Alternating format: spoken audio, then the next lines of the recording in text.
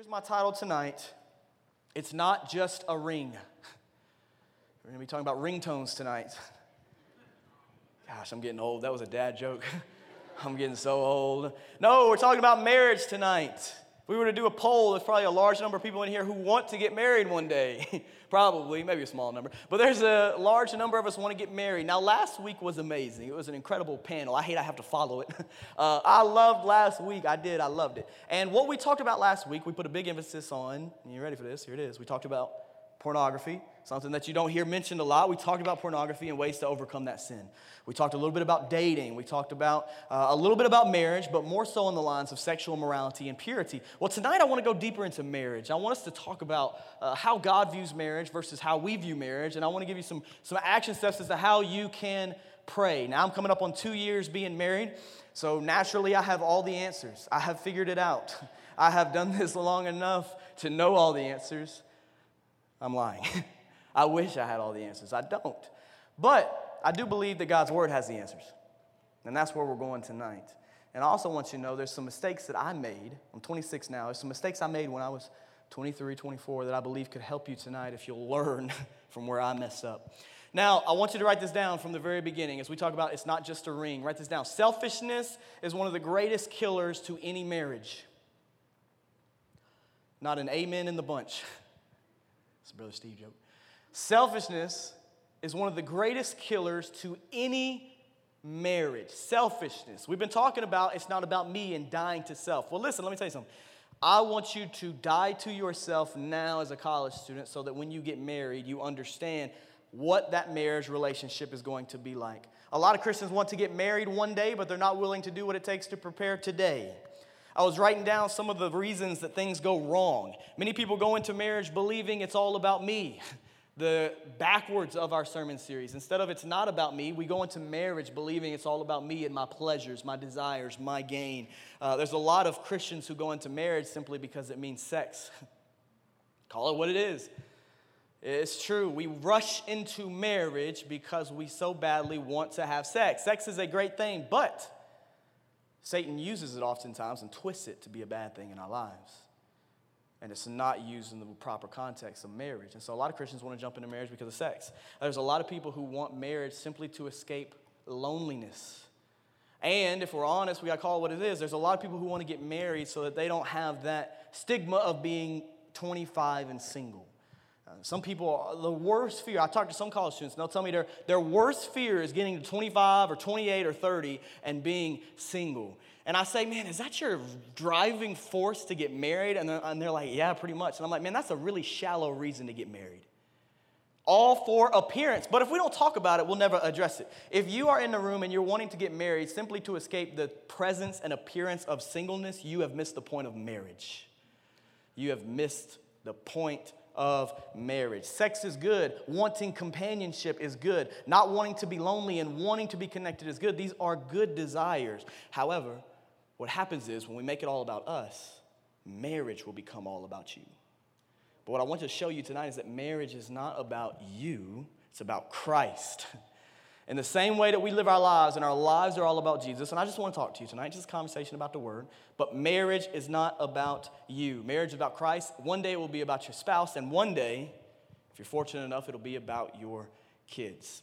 I was doing some research this past week, and I found that, did you know, when asked about the reason why people wanted to get married, it was a big survey. People asked, why do you want to get married? 88%, are you ready for this? 88% of Americans said their number one reason was love. Right, praise God. Yeah, you know where that was going, like to do drugs together. No, love. Like, you're like, what's he going to say? Like, Americans, you could go anyway with Americans. Love, which is good, which means, you know, you think about that other 12%, what'd they say? But 88% say love. So love is a driving force behind why we want to get married. But I want to paint a picture for you. Here's the issue. If you don't have the love of Jesus Christ in your heart, and if the person you marry does not have the love of Jesus Christ in their heart, I want to say this to you. It doesn't matter how hard you try to love that other person. Without the love of Christ, your love will fail. I want to tell you something here. I might step on some toes tonight. I'm sorry. I blame it on the word. It's God's word. But if you are going to your boyfriend or your girlfriend or your future spouse to find a perfect love, the kind of love only Christ can give, you are setting up the person that you love to fail. But if you place yourself in a position where, number one, you're saved, you know Jesus Christ, you are walking in his love, you understand his love, and the person that you're pursuing understands his love and walks in his love, then that love will never fail. The love of Jesus Christ will never fail. But if it's left to you and me, we will fail. And that's the reason why just pursuing love in and of itself is not even enough for marriage. If you really want your marriage to thrive, you got to pursue after Jesus, because he's the only real true love there is. That's holy, that's sinless, that's perfect. Jesus, you have to pursue after Jesus. Now, here's what happens when Christians start dating. I know we have a lot of people in the room that are dating, some people that aren't. Here's what happens. In college, Christians oftentimes become more dependent. Hear me out on this. Don't just sit there and say, oh, not me. I hope so-and-so heard that. That couple over there that's always PDA, is that public display of affection? PDA, they're always, smooching and stuff like that. I sound like a dad right now. Somebody come get me. Oh, my gosh. I'm like 26. No, for you, listen, there's a lot of Christians who start dating, and they become dependent on their boyfriend or girlfriend for love and affirmation more than they're dependent on Jesus Christ. On Jesus Christ. It happens. I know. And listen, here's the thing. If you are in that place, it's never too late. Jesus can redeem you from that. He can become your first love again. And you don't want to lead. You don't want one day in your marriage, the worst thing I could do is lead Hannah to love me as her number one priority. The best thing I can do is lead her to love Jesus as her number one priority. And you want to establish that now. I wrote down, relying on Christ for your ultimate love. Hear me out on this. This won't be on the screen. Relying on Christ for your ultimate love and not the person you date or marry is the most loving thing you can do for the person you date or marry. Isn't that amazing? Let me give it to you one more time. Somebody said one more time, amen. That's what I'm talking about. Listen, if you want me to say something again, I'll say it again. It's from the word. Relying on Christ for your ultimate love and not the person you date or marry is, in fact, the most loving thing you can do for the person you date or marry. Your boyfriend is not your ultimate hope. Your girlfriend is not your ultimate source of affection. When you don't handle those insecurities and singleness, you'll drag it into dating and you'll drag it into marriage. I want to do this very quickly so we can jump into the text. When I was a kid, I went to this birthday party and there was this other kid at the party. We all know those kind of kids growing up who just did stupid things for stupid reasons.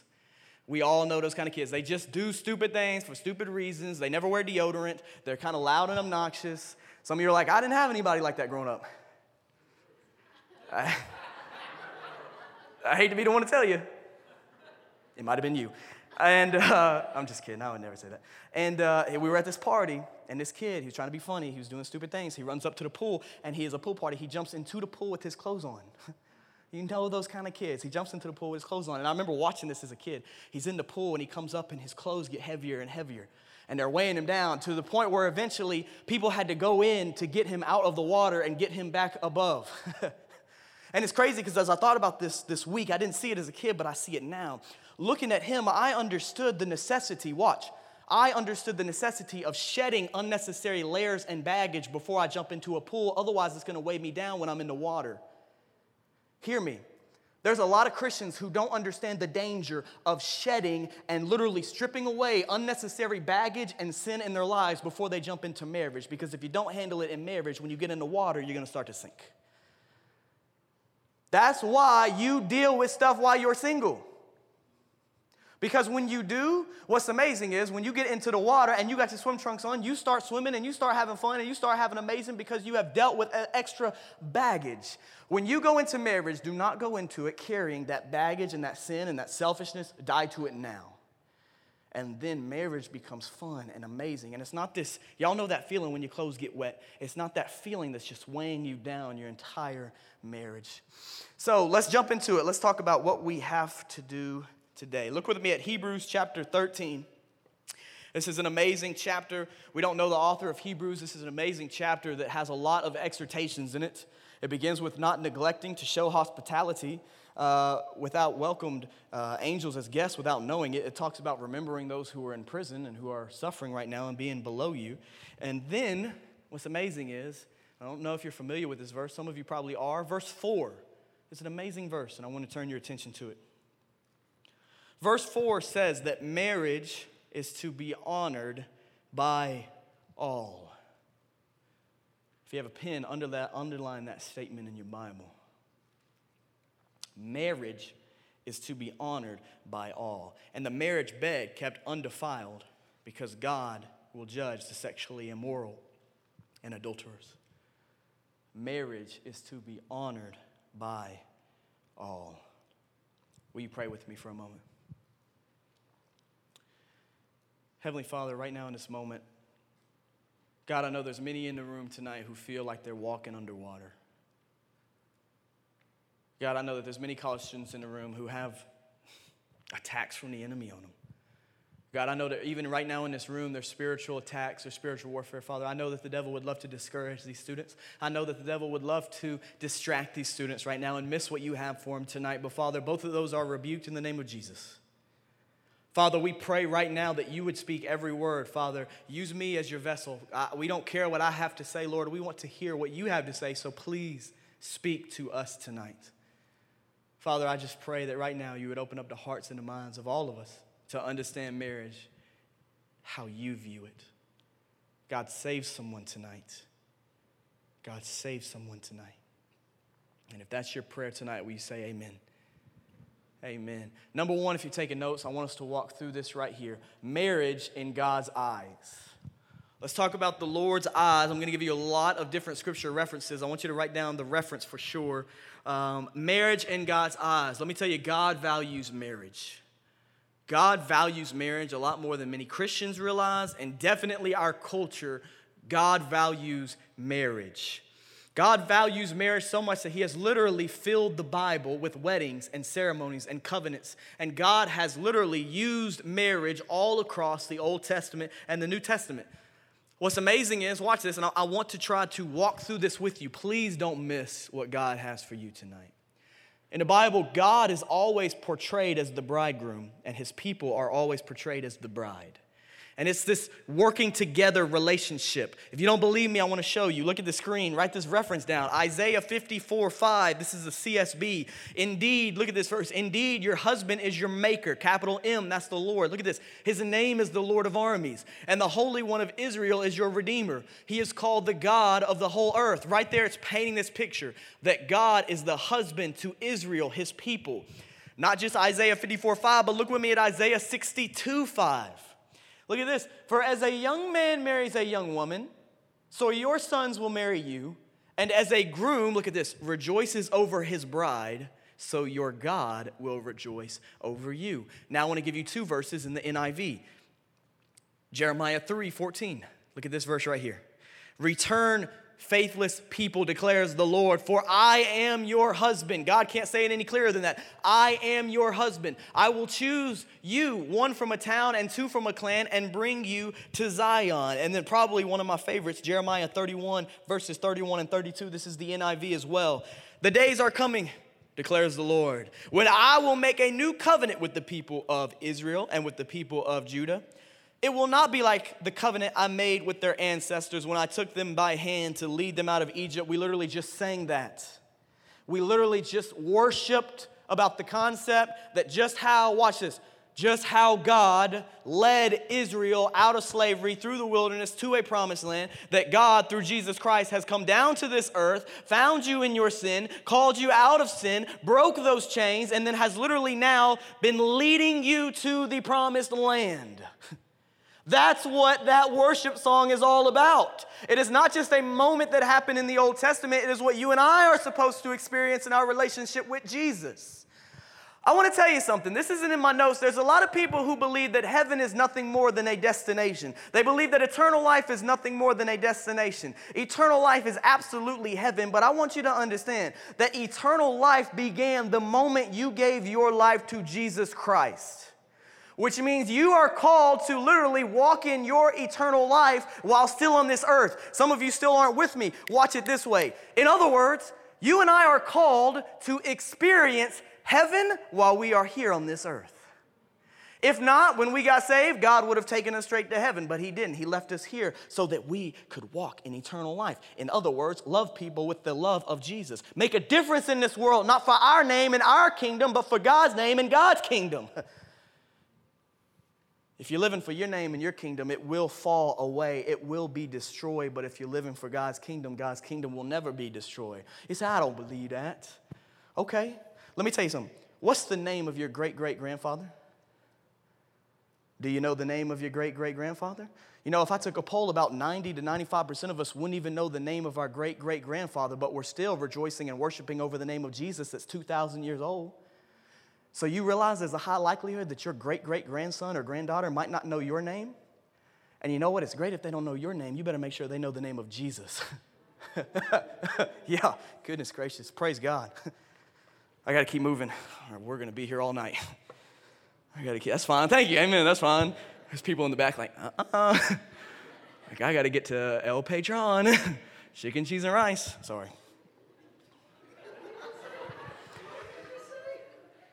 Chicken, cheese, and rice. El Patron.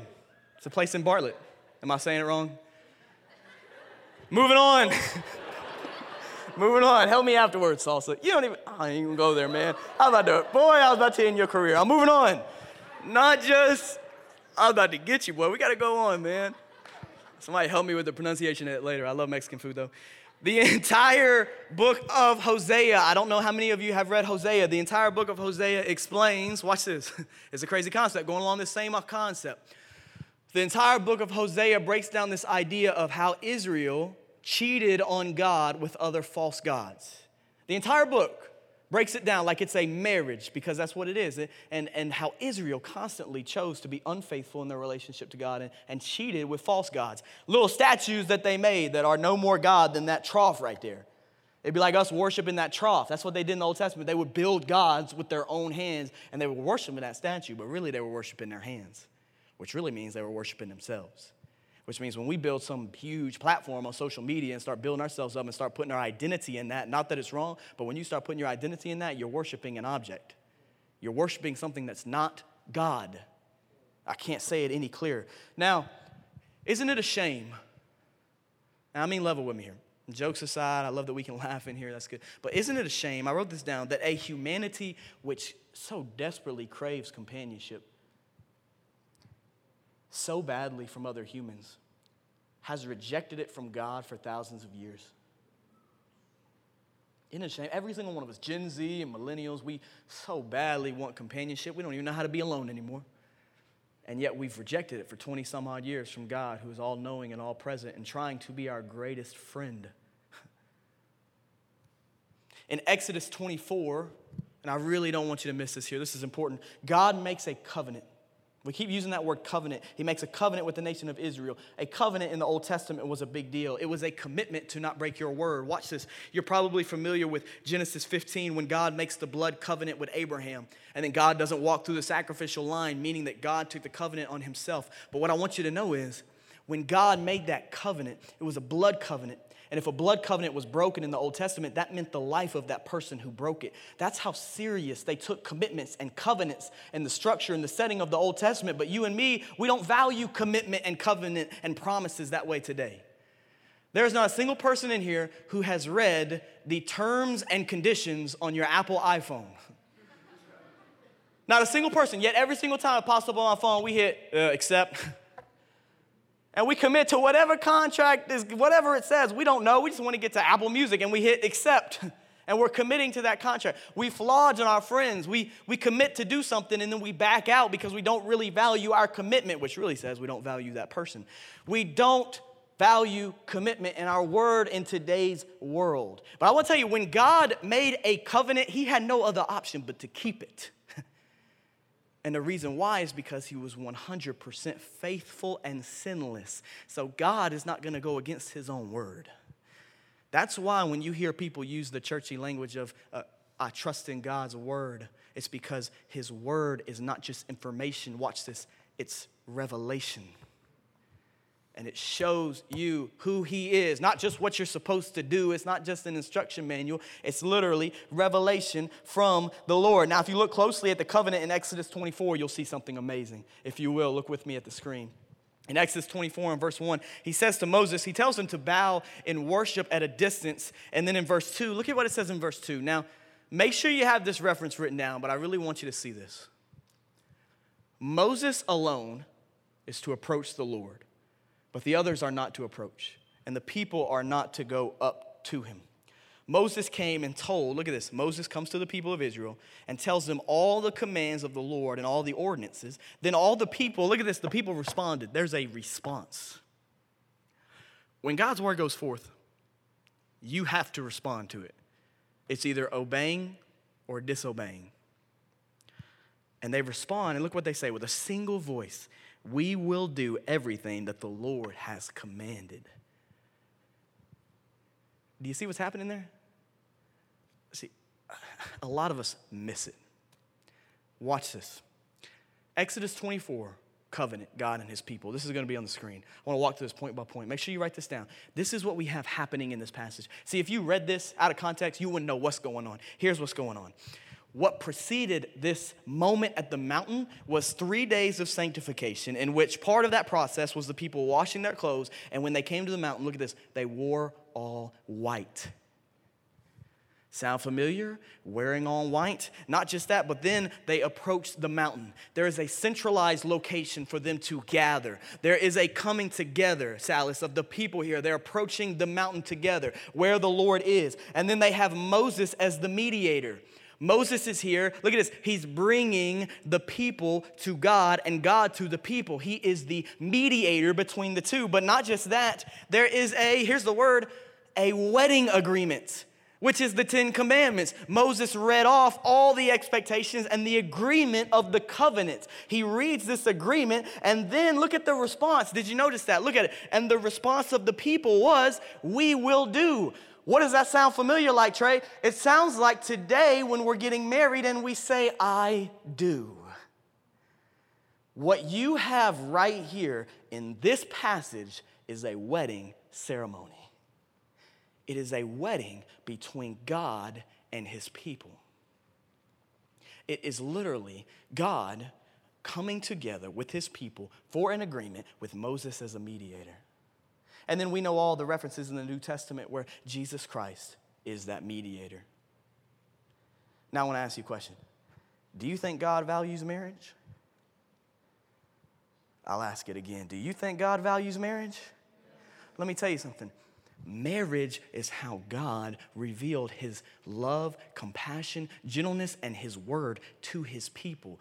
Marriage is how God is committing himself faithfully to his people. Marriage is how Jesus Christ will come back and be reunited with the church, aka his people. Marriage is valued in God's eyes, but we don't see it this way. We don't view marriage the way God views marriage because oftentimes we're so influenced by how the world views marriage. It's a ceremony. It's a coming together. And when you look at the life of Jesus Christ, how he treats his church, one word comes to mind. And it's not selfishness, Paul. It's sacrifice. One day when you get married, I want you to understand, if you have not understood the concept of sacrifice yet, you will when you get married. And I'm not just talking about, we laugh, I'm not just talking about when you go to a Mexican restaurant and you want to go and get Mexican food, but she wants a salad, so you're like, all right, we'll go to Panera Bread.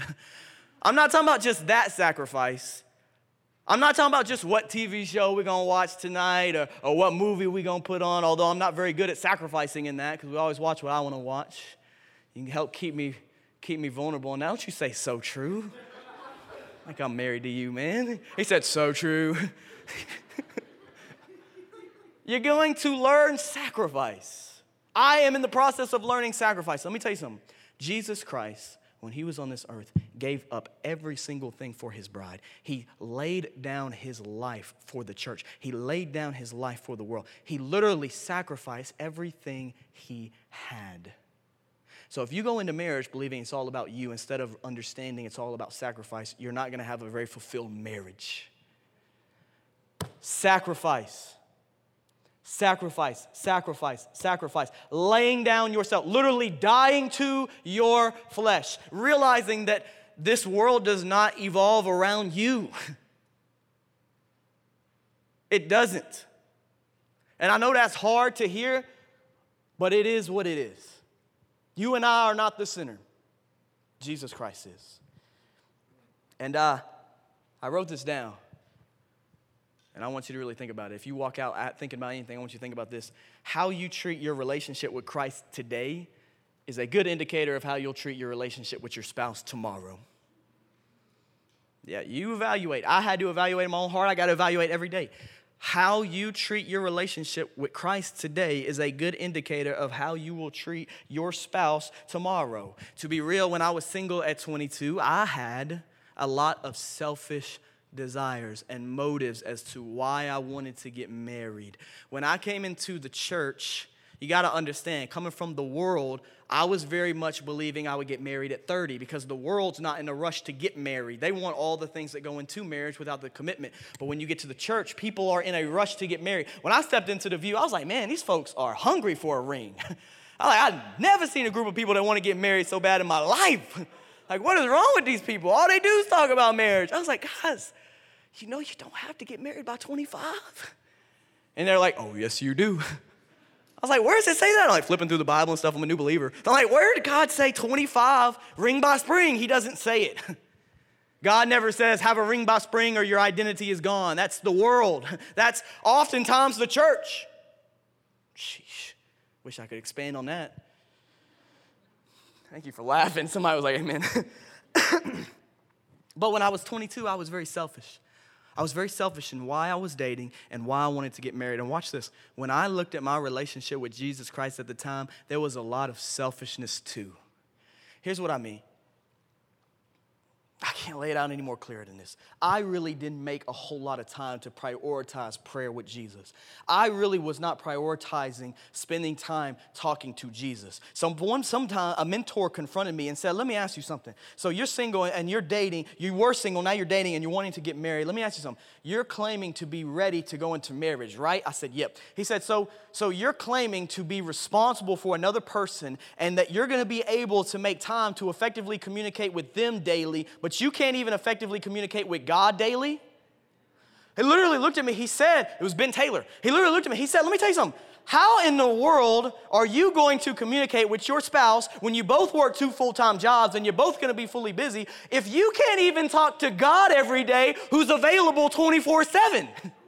So here's your application. If you're in the room and you want to date or get married, but you are not making time to talk to Jesus every day, you are not ready to date or get married. There it is. If you want to leave, the door's in the back. If you want to leave, the door's in the back. But I got to tell you, if you are not making time to get in God's word and to pray every day, not being perfect, but making an effort to spend quality time with Jesus, if you're not prioritizing that, you are not ready to date or lead another person. You're not. You're not. And for me, it was never about perfection, but when I looked at my heart, I was too happy talking to God 3 times a week. And if you're happy talking to God 3 times a week, there's a good chance when you're married one day, you'll be happy talking intentionally to them 3 times a week. I can't paint it any clearer for you. I promise. Here's your great encouragement. If you will talk to God every day, you're like, oh goodness, here comes Sunday school. If you will talk to God every day as best as you can, not religiously, but relationally. Did you hear that? If you will focus on talking to God every day and letting God talk to you every day, you will be so amazed how God's timing will perfectly line up for you to date when he's ready for you to date, to get married when you're ready to get married, and you don't feel like you got to force it. So you say, Daniel, what's my action step? Get in this as best you can every day and get on your face praying as best you can every day. Memorize the word, fast over the word, love other people, pursue after Jesus Christ, and God will line up the rest of the bowling pins to be knocked down. You got to stop setting them up on your own and trying to knock them down. Let God do it. I looked at myself. I was selfish. My reason to get married was selfish. This will be on the screen. If your motive to date or marry is ultimately self-centered, your relationship with Christ is probably also self-centered. Let's talk about what this concept looks like. What this concept looks like is when you go to pray. if your prayers are all about just getting something from God, you might be missing the point of prayer. Prayer is not just about being blessed by God. It's by realizing that you are sitting in the absolute presence of God. It's about literally sitting with God. Christmas is coming around. I don't care what Hannah gets me for Christmas. She could get me socks. They could be white striped socks for all I care. What I ultimately want at Christmas is to spend time with her. That's it, year round. I don't care about the presents. They're great and they look good. But ultimately, the main thing I want is to spend time loving and talking to my wife. And let me tell you something. Is that how you are with your relationship with Jesus Christ? Is it about talking and sitting at His presence? I got to move on. This is really good. Write this down and you can take this with you to the bank. The ultimate goal of marriage is to bring ultimate glory to God. The ultimate goal of marriage is to bring ultimate glory to God. That's the ultimate reason. Ben Stewart said marriage is not just designed by God, it is meant to display something about God, which is really cool. We're going to turn to Ephesians. Marriage is not just designed by God, it is meant to display something about God. And I want you in your Bible, I want you to look at this in your Bible. Go to Ephesians chapter 5 with me. Hebrews 13 verse 4 says that marriage is to be honored by all, and the bed of marriage is to be left undefiled, for God will judge the sexually immoral and adulterers. Well, I want you to look at Ephesians 5, where Paul also talks about marriage here. I need to turn as well. Ephesians chapter 5. Actually, I got it right here. And these are some incredible verses, and I don't want you to miss this. This is very, very important. Look with me at Ephesians 5, verse 31. Look what Paul says.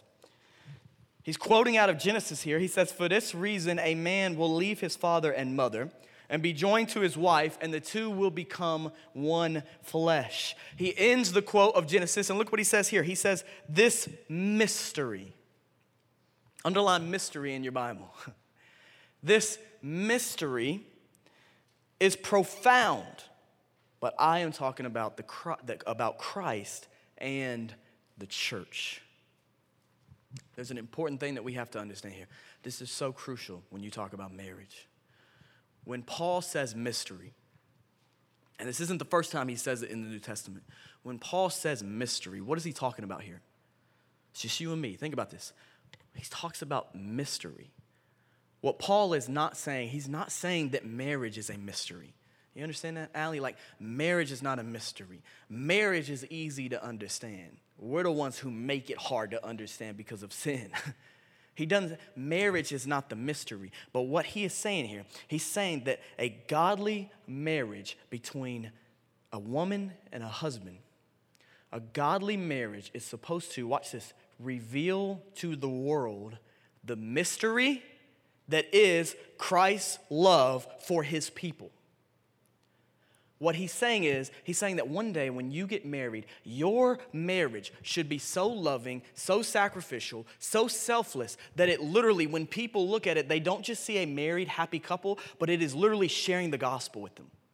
That your marriage should literally be a three circles example. It's an evangelium. That literally your marriage is revealing to the lost world the love Christ has for His people.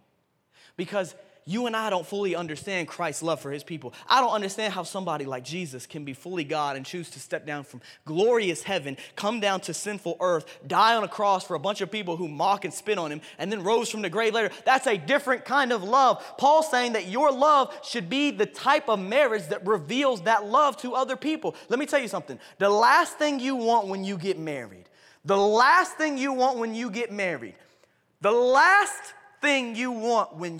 married is to have a marriage that reveals to everybody else not the love of Jesus, but instead reveals the sin of this world. That is the last thing. And sadly, when you look at a lot of marriages today, it's not revealing the mystery of Christ, but it's revealing the mystery of anger. It's revealing the mystery of unrighteous anger. It's revealing the mystery of selfishness. You look at a lot of married couples, you see selfishness, you see pride, you see ego, you see gossip, you see backstabbing, you see literally the world when you look at a lot of marriages. Paul says it shouldn't be like that. Paul says when you get married, you in your marriage should be so kind, so gentle, so humble, so self-denying that literally people look at it and they see the gospel of Jesus Christ. Is that what you want? Let me tell you something. That's what I want for my marriage every day, Aliana. Every day, I want my marriage to be the kind of love that is pointing people to Jesus, not anything else in this world. And you know what? It's hard. It's hard. Because you truly got to pick up your cross and carry it.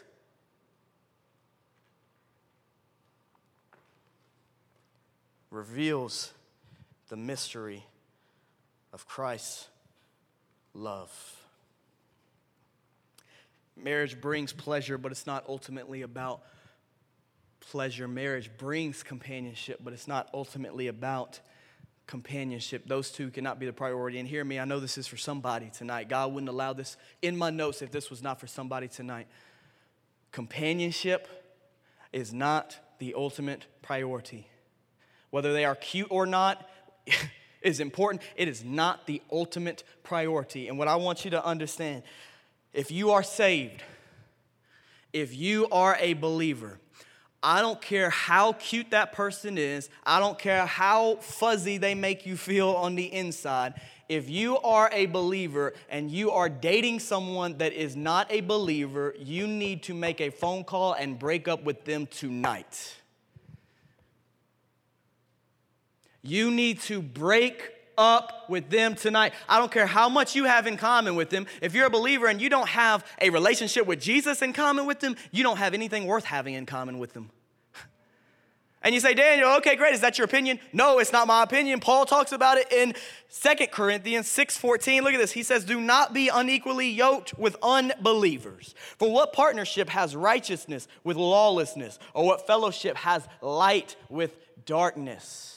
Don't become partners with those who do not believe in what? The gospel.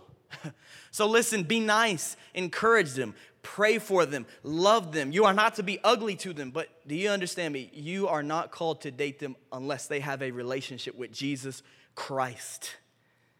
And I know that's for somebody. And it may be just one person, maybe in the back, maybe on the front row. But if you're here tonight and you're in that situation, what I want you to know is come and talk to me right after this service. I'm serious. I don't have all the answers. But if you're in that situation, you're dating someone who is not a believer, you come up here. I'll be right up here at the front. You come talk to me, and me and my wife will help you through that situation through Scripture. I'm not going to give you something like that and then just say, bye, enjoy cookout. Like if you are in that, like you're in the cookout parking lot, hey, babe, we need to talk. What the pastor say tonight? Oh. You come and talk to me. We will help you. We will walk through it with you. Don't be partners. So here's the deal. If you are in the room and pleasure is your ultimate reason you want to date, stop and find your pleasure in Jesus Christ. If you're in the room and your ultimate reason for wanting companionship, is your ultimate reason for wanting to date is companionship, stop and find your companionship with Jesus Christ. If you're here tonight, many of you are, and you are dating or you want to date, and the ultimate reason is good. It's to bring glory to God. That is your ultimate reason. That's really the only reason. You want to bring glory to God. Here's what I'll tell you. Pray. Pray. Pray. If you're dating, pray. If you want to date, pray. And give it over to God and stop worrying. There's some people who are single and they're so concerned with who they're going to date that literally everywhere they go, they bump into somebody and they're like, are you the one? Oh my gosh, Mom, this guy paid for my cookout tray. He might be the one. And your mind literally cannot focus on evangelism because you're thinking about, is that guy or girl the one for me? You're going to be so focused on finding the one, you miss the one. It's Ben Taylor. He told me that. So hear me. If your ultimate reason is good, pray. And listen, when God says date, you date. If God says don't date, you don't date. God bless you. You don't date. And you take it and you learn from God. Because here's the thing, and then we're moving on. Ultimately, it comes down to trust. Man, I wish I had more time tonight. It comes down to trust. It comes down to, do you trust God enough in your singleness? If you learn to trust God in singleness, you'll trust him when you're dating. If you trust him when you're dating, you'll trust him when you're engaged. If you trust him when you're engaged, I believe you'll probably trust him when you're married. But if you don't trust God in your singleness, how in the world will you trust him when dating or engagement or marriage gets hard? When marriage is not all pretty and it's not the romance era. Trust God in your season of life. Number 2, marriage in the world's eyes. Let's talk about marriage in the world's eyes for a moment. If in the Old Testament marriage was a partnership between God and his people, we know how God treated his partnership. He loved them. But how did God's people, Zach, treat their covenant with God? Well, they treated it like it was The Bachelor. God bless you. Woo! That was loud. That was strong. They treated it like it was The Bachelor. They went from false God to false God to false God to false God. Literally, if you want to know how the world views marriage, look at Israel in the Old Testament, not for all of the history, but for a good amount of the history. They constantly chose false gods, and they were cheating on false gods. Here's the amazing concept of it. God said that when they were cheating on him with false gods, that's the same thing as you and me cheating in our marriage one day. That is literally the same concept. They cheated, and if you're not walking in the Spirit, anybody in this room is capable of cheating. They cheated on God. Oftentimes we cheat on God with social media. We cheat on God with loving other people more than we love God. We cheat on God by loving our relationship with our boyfriend or girlfriend more than God. We make them the center, and God's just another piece going around the clock. They cheated on God, and James 4 speaks to this. James 4 verse 4 says, you adulterous people. James didn't play no games. You adulterous people, don't you know that friendship with the world is hostility toward God? So whoever wants to be the friend of the world becomes the enemy of God. Doesn't mean you hate the world, but it means that because you love God, the world hates the things that God loves. And if you love God, you'll start to love the things that God loves, which means you and the world are at a conflict. That if you're truly loving God, you and the world have tension there. There's not an alignment of your beliefs. Now, as I told you my testimony, I wasn't saved for the majority of college, and I had a lot of lost friends. I had a lot of friends who I still do now. I had a lot of friends who don't believe in the Bible, don't believe in God, don't worship Jesus. And I had a lot of friends then in college. When I was at University of Memphis, and I want to tell you something, there was one time I remember one of the guys who I was close with when I was in college, a U of M student.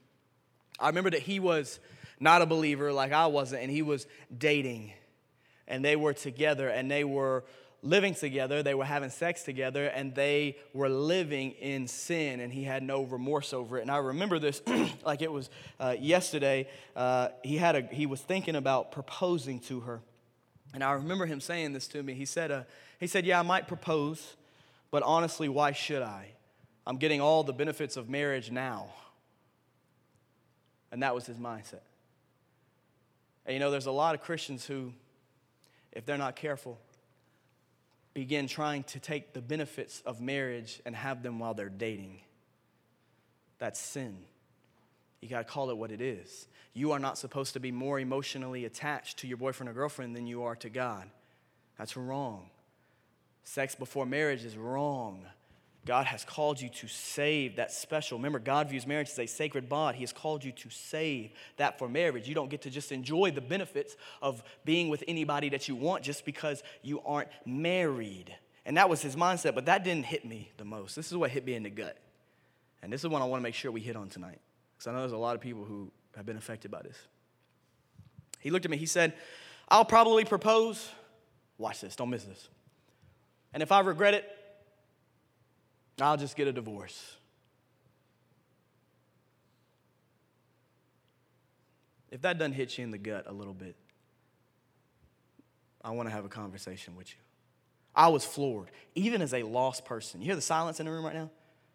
That's the Holy Spirit working in people's hearts.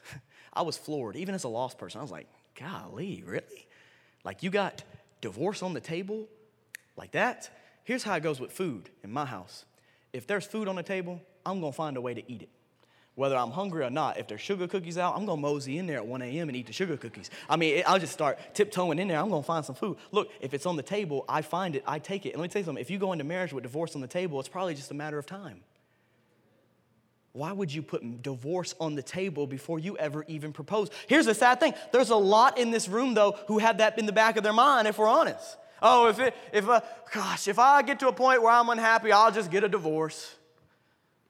If I get to a point where he or she is not meeting my needs, and if this happens or that happens, and I'll just sign the papers and get out. Let me tell you something. That is not love. That's selfish manipulation. That is not love. What if Jesus Christ did you that way? What if Jesus Christ literally says, man, if I get unhappy with them people, I'm just going to leave them and forsake them? That wouldn't be love. No, when God made his covenant with the Israelites, God was making it forever. Israel was making it to cheat on idols. If you go into marriage not understanding why this is circular, you've missed the point of God's sacredness of marriage. The reason why this is a circle is because there's no end to it. It's infinite. It keeps going and going and going. And that's where the whole concept comes from. It's not just a ring. It's not just something you put on. It's not just a season of life you get to. It is literally the most sacred bond and relationship you will have. And God wants you to view it that way. And until you view your relationship with Jesus as number one, marriage will always struggle when it comes to being number two. Always. Jesus is number one, and then your marriage one day will be number two, and you hold on to that. You don't go into it with divorce on the table. That's why when you look at divorce in our nation, that's why here's some statistics. That's why every 13 seconds there's a divorce in America. I don't know how long I've been preaching tonight, maybe a half hour. Yeah, half hour, like 45 minutes, honestly. I don't know how long I've been preaching tonight, but every 13 seconds, there's a divorce in America. Almost 50% of all marriages end in divorce. We have well over 300 people in here. That means if all of us were to get married, going off of the statistics of America, half, 150 in this room, cut down the middle, would get a divorce. Isn't that sad? Man, doesn't that break your heart a little bit? Aren't you like, wow, God's sacred bond, and we are just using it for selfish gain to dip when we start feeling bad? The U.S. has the sixth highest divorce rate in the world. The sixth highest divorce rate in the world. And this one hurt. I mean, this one hit me different. Look at this. The average years until divorce in a marriage is 7 years. 7 years. Do you know the average age that people get married? 23.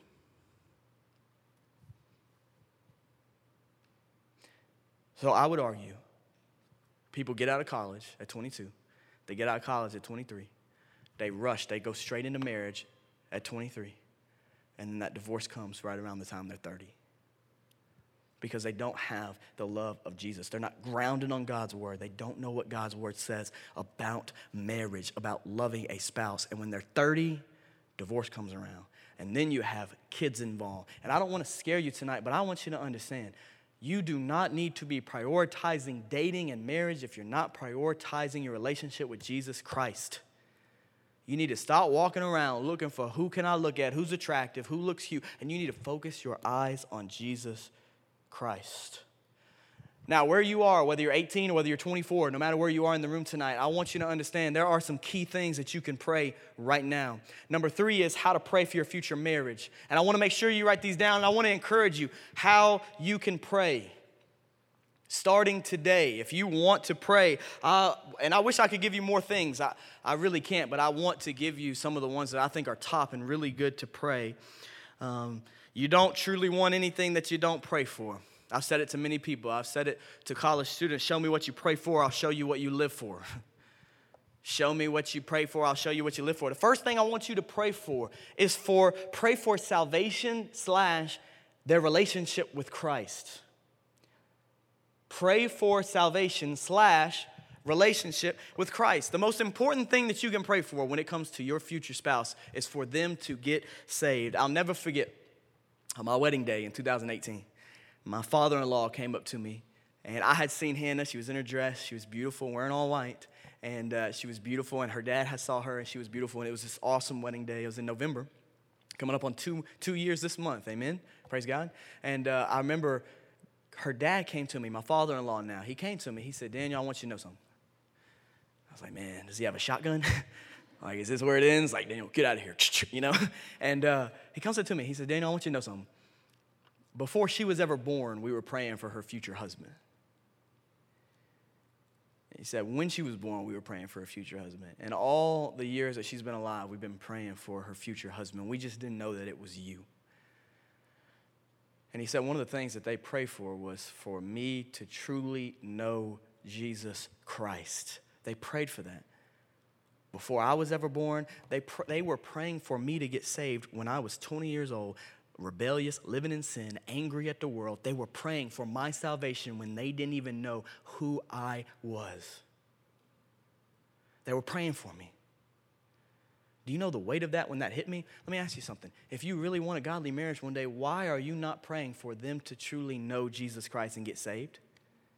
Why are you not praying for that? Because that is the most important thing that you can pray for. You know, I'm sure that Hannah wanted to know who she was going to marry when she was a freshman or sophomore in college. I'm sure she wanted to know. You know, I bet there's some freshmen, sophomore, junior in here who are like, man, I would love to know who I'm going to get married to. But you know, God didn't show Hannah that it was going to be me because God was busy trying to get me saved. Literally, I want to pose it to you. You might not know who you're going to marry because God is working on their heart to get saved. What if you prayed for them? And when it comes to relationship with Christ, they may not be loving Jesus fully right now, and you could be praying for that. And God doesn't show you who it is. And I might dare just flip the switch. It might be you. Like, it might be you who's not truly loving Jesus, and God's trying to get your attention and wake you up before he ever moves you into a season of dating, of getting married. Maybe you're running into roadblocks every single turn trying to get engaged because God's trying to say, hey, slow down. You're missing the whole season of dating. Just focus on some marriage so you can have some cute pictures to post online. You're missing the whole season of dating just thinking about when is the soonest I can get married. What if you are the one that God is trying to wake up and say, hey, if you would just love me and focus on me, I will line up everything else because my timing, God's timing is perfect. It is absolutely perfect. So are you praying? Would you pray for them to truly know Jesus? And then would you pray for your relationship and their relationship with Jesus Christ? To not just gloss over singleness, but to literally use it as a time to extend God's kingdom.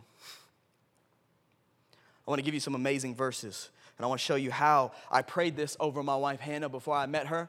I would come up here to Bellevue in the parking lot, and I would pray this. It's Colossians chapter 1, verses 9 to 13. I want you to write this reference down with you. And I want to show you how I prayed this. When I was 22, single, when I began dating, how I prayed this. Colossians 1, verse 9 to 13. Paul says, for this reason, since the day we heard this, we haven't stopped praying for you. He is talking to the believers. He's talking to the Colossians, and he's telling them that they have not stopped praying for them. And then he says, we are asking that you may be filled with the knowledge of his will and all wisdom and spiritual understanding. I would go to a park at night. I would say, Lord, I pray right now that you would fill me with the knowledge of your will and all wisdom and all spiritual understanding. Stay right here. And then I would say, Lord, I don't know who my future wife is. I hadn't met Hannah at the time. But I said, Lord, you know who she is. Even as a new believer, I knew God was all-knowing. Some of us in this room don't even realize he's all-knowing.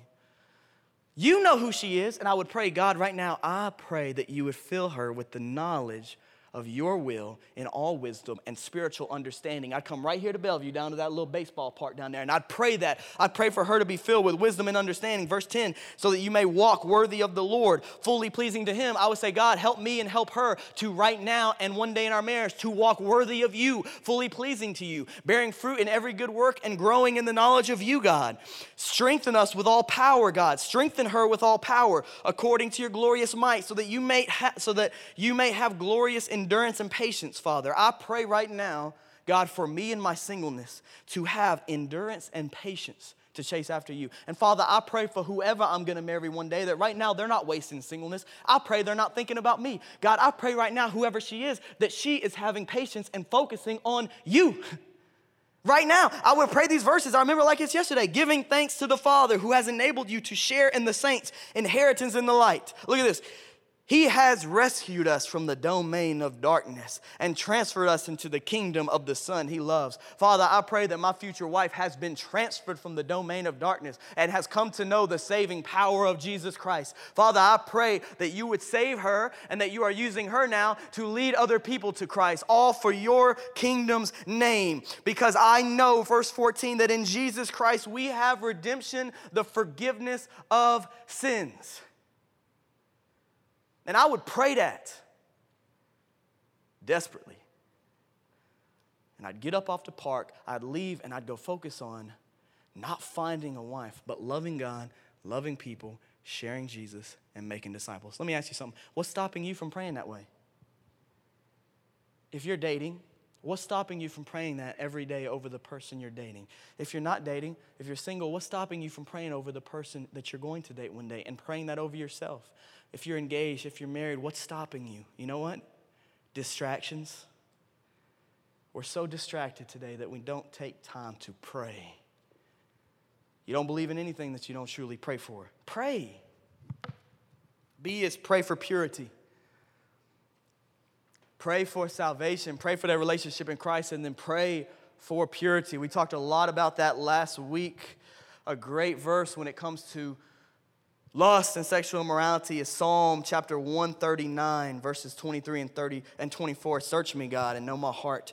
Test me and know my concerns. See if there is any offensive way in me and lead me in the everlasting way.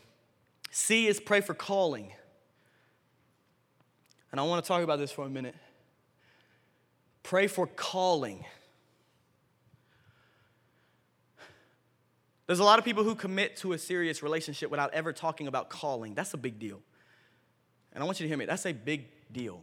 You need to understand what calling God has placed on that person you're wanting to date or that person that you're dating, and what call God has placed on you. For example, if you feel called to be a missionary in Africa, but they feel called to be an engineer in Memphis, that's a big deal. If you feel called to be a pastor, but she doesn't feel called to be a pastor's wife, that's a big deal. And you don't talk about that on first dates, but when you start dating, you have to have those conversations about calling and saying, what do you believe God has called you to? Because let me tell you something, God does not bring two people together in marriage and then call them in different directions. He doesn't do it. He brings them together as one flesh and then calls them in one direction. And so as me and Hannah were dating, I realized she does feel the call to be a pastor's wife, and I feel called to be a pastor. And we started realizing that God was lining up these two highways to come together to best glorify God. In your walk, you can be praying today that God would bring somebody who shares and aligns in your calling. The last thing you want to do is get to a place where you've dated for 3 years and then start talking about calling and realize that they want to do this way over here and you're headed this way. There's people I know who have had to have those hard conversations where their callings didn't match up. They were too different. And that's a big deal. That's a hard conversation. Listen, pray over whoever it is that God would align your callings to go in the same direction. And then D, this is the longest subpoint I've ever done, and I'm very excited about it. I hope that you write it all down. D is pray for Christ-like, unconditional, sacrificial, self-denying love. Pray for Christ-like, unconditional, sacrificial, self-denying love. There's not a single person in my life who has showed me this kind of love the way that my wife Hannah has showed me this kind of love. And I want to tell you that the success of marriage is this. I have a clear picture of how Jesus loves me because of how Hannah loves Jesus and how she loves me. That's the success of marriage. That when I think about Christ, I have a clear view of who he is. The mystery of Christ's love has been revealed in the way that Hannah loves me. But I want to tell you something. I have one last twist before we land the plane. Well, hear this. Don't miss this. This is important. When I was single or dating or even now, hear me. I did not pray for Hannah to love me this way. I prayed for Hannah to love Jesus that way. Because this is what I realized. If me and Hannah love Jesus in a sacrificial, unconditional, self-denying way, we will love each other in an unconditional, sacrificial, self-denying way. I don't pray for her to love me that way. I pray for her to love Jesus that way. Can I tell you something? Pray that you, right now, whether you're single, dating, engaged, or married, that you love Jesus Christ. You love Him in an unconditional, self-denying, sacrificial way. Love Him. And then pray for whoever you're with or going to be with, that they would love Jesus in that unconditional, sacrificial, self-denying way. And I promise you, if you too will love Jesus that way, you will have a marriage that ultimately brings God glory. Amen? Amen. What I do know, though, in a room this big, is that there's many in the room tonight who don't know Jesus at all. There's many in the room tonight who have never entered into that relationship with Jesus. And I want to give you an opportunity to respond. Let's all stand up for a moment. I just want you to put your stuff away, and as you're standing up, you can bow your heads with me in this moment. I want it to be you and me in this moment. Let's kind of lock in. With all heads bowed, nobody looking around, I just want to talk to you for a moment. I've got one invitation for those in the room that don't know Jesus, and then I have an invitation for those who do know Jesus. My first invitation for you tonight who, you hear me talk about Jesus loving us and sacrificing Himself for us. I want you to know that that is very real. Jesus Christ laid down His life so that you could experience heaven. He stepped down from heaven to earth, lived a sinless life. He loved people. He cared for people. He was gentle with people. He was kind with people. And He laid down His life. They spit on Him. They mocked Him. They beat Him. They ripped the skin off His back, all because they hated Him. The world hated Him.